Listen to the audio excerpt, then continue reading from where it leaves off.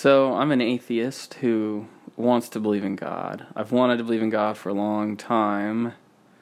I've wanted to believe in God pretty much all the time. There's been times where I've really appreciated... I appreciate reality, and so I appreciate atheism because it makes the most sense to me. Not because I like it the most, but because it's the most likely to be true. And that's always going to remain the case, that unless, which every religious tradition predicts that in the future God will make himself very clear, and in the past he did as well, but right now he's just being a little vague. But unless one of those things happens, like in the future, atheism will always make the most sense. But in a very, very cliche fashion, as I've grown older, life has become hard in a way that makes me just yearn for God. So it's very clear to me that, like one theologian said, there's a God-shaped hole in my heart. And so I've been seeking that God for a while now, seeking to fill that hole.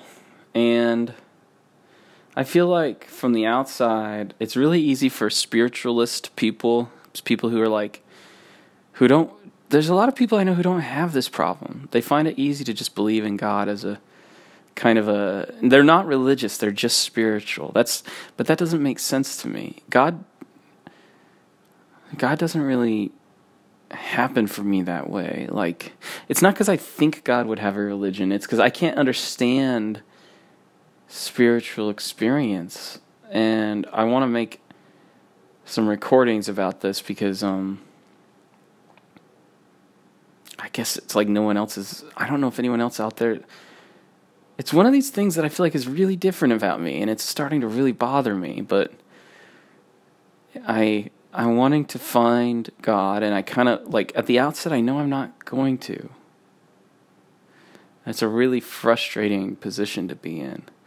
I know I'm not going to because, first of all, he's probably not there. But second of all, I don't think he responds to the type of inquiry that I use if he were there. And finally, I think that's completely fair. So I can't say that if God was a fair God, he would blah, blah, blah. I can't say anything about God. I can't say anything about God because I don't know the nature of God.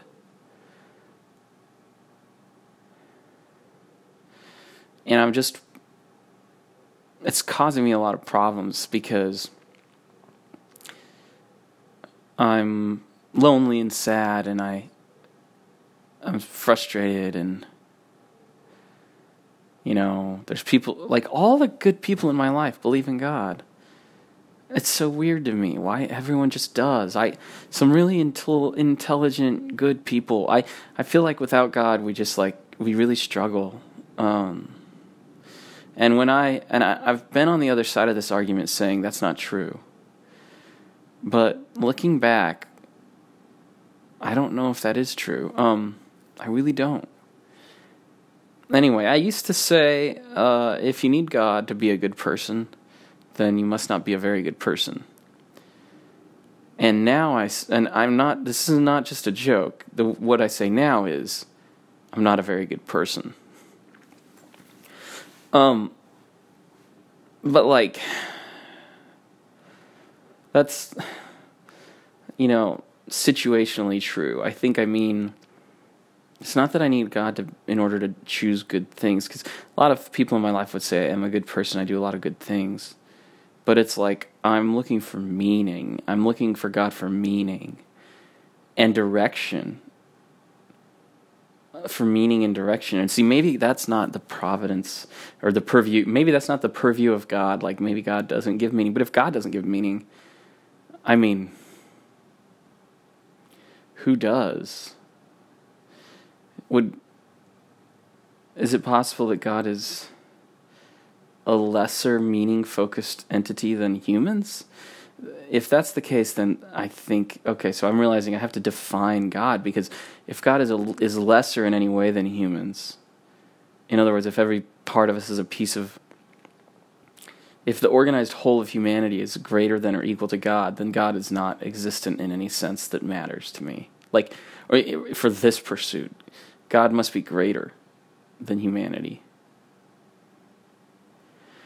When I hear people talk about the universe as being God, or like, God is,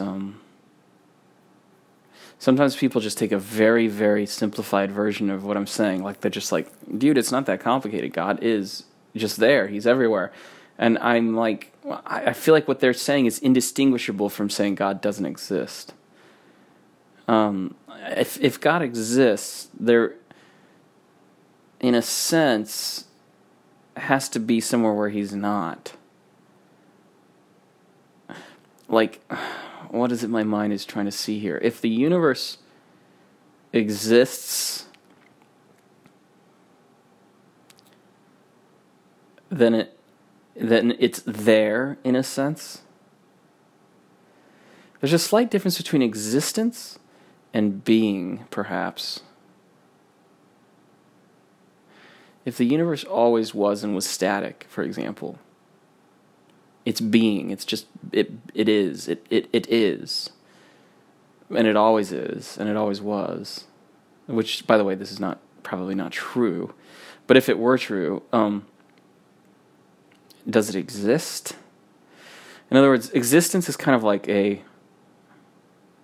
know these are not very good questions. This is probably very silly philosophy that other people have done. But look, I'm sorry, I got to do it myself. But isn't existence sort of a characteristic that is defined by its opposite of non-existence?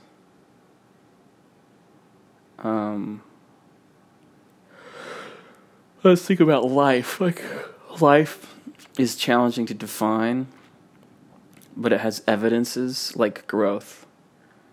I had a biology teacher who defined life as a series of self-perpetuating chemical reactions. I think that's a feasible argument that could be accurate.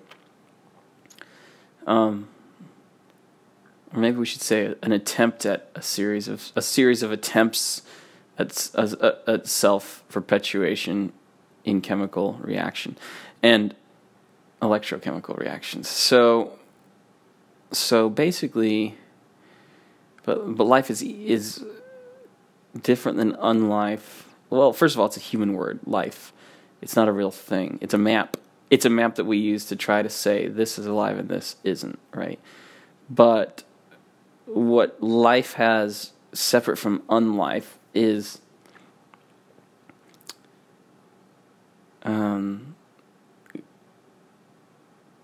what it really fundamentally has is a possibility of death. Like it's in a state now that it could stop being in.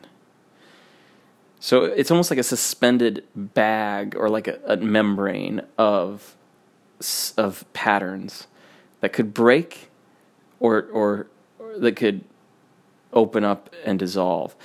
It's a little tiny mini system that holds a pattern in successive ways over time. It's like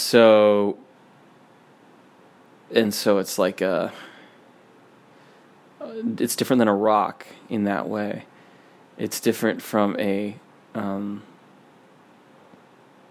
it's different from a lot of other things in that way. So yeah, it's kind of self-perpetuating this system in a way. And so, viruses are alive in that sense. And although they require other things to reproduce, really at the molecular level, everything is kind of just affinity driven, right? So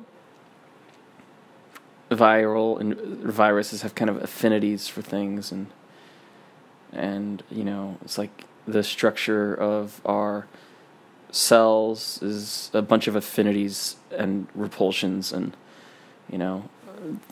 basically the bottom level, it's electrons and protons and the way they're shared in molecules causing shape, and shape causing affinity, and proteins as this sort of catalyst of most things are basically shapes, specific shapes with affinities for other shapes, in the same sense that a depression in the ground is going to hold water when it rains. Like it doesn't try to hold the water; it just does hold the water. So,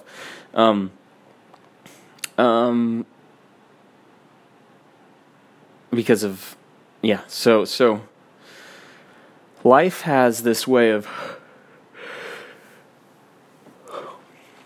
this thing that it's doing that it could stop doing, that it will actually at some point stop doing.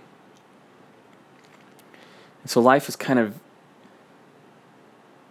the self-perpetuation will fail to a point where the structure is lost.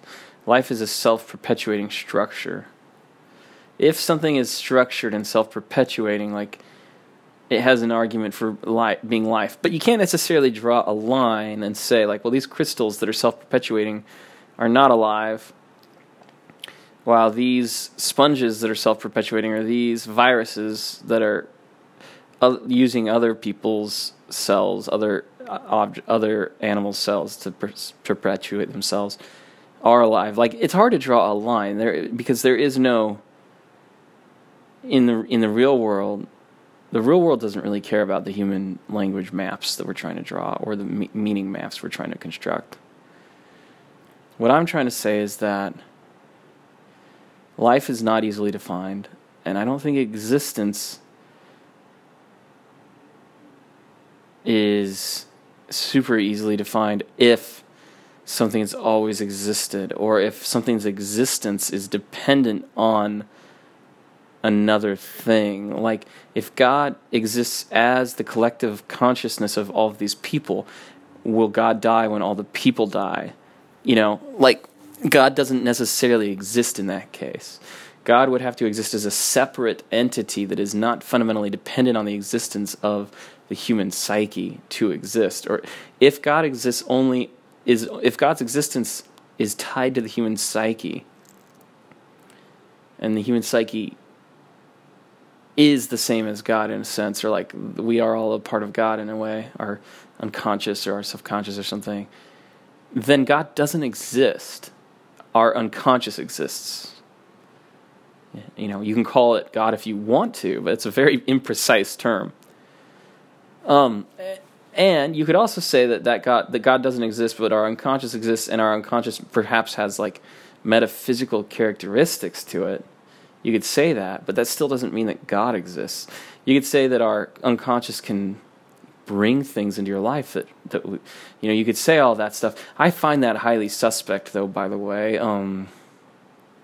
Although I think our unconscious mind has affinity for other unconscious minds, and that's why we get into the same complex, that we create complexes, or we live out complexes in a sort of Jungian way with other people, and we, as a therapist that I know and a friend of mine likes to say, we hire people. In a sense, you could say that like a protein and a molecule hire one another to do a job, and two individuals hire one another in a kind of Jungian psychoanalytical way. They sort of, their unconscious minds kind of interact. They have affinities for one another, and so we kind of live out the complexes of positive or negative unconscious stuff. Okay, so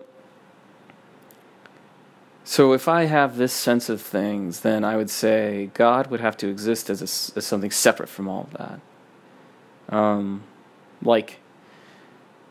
Or else God doesn't exist.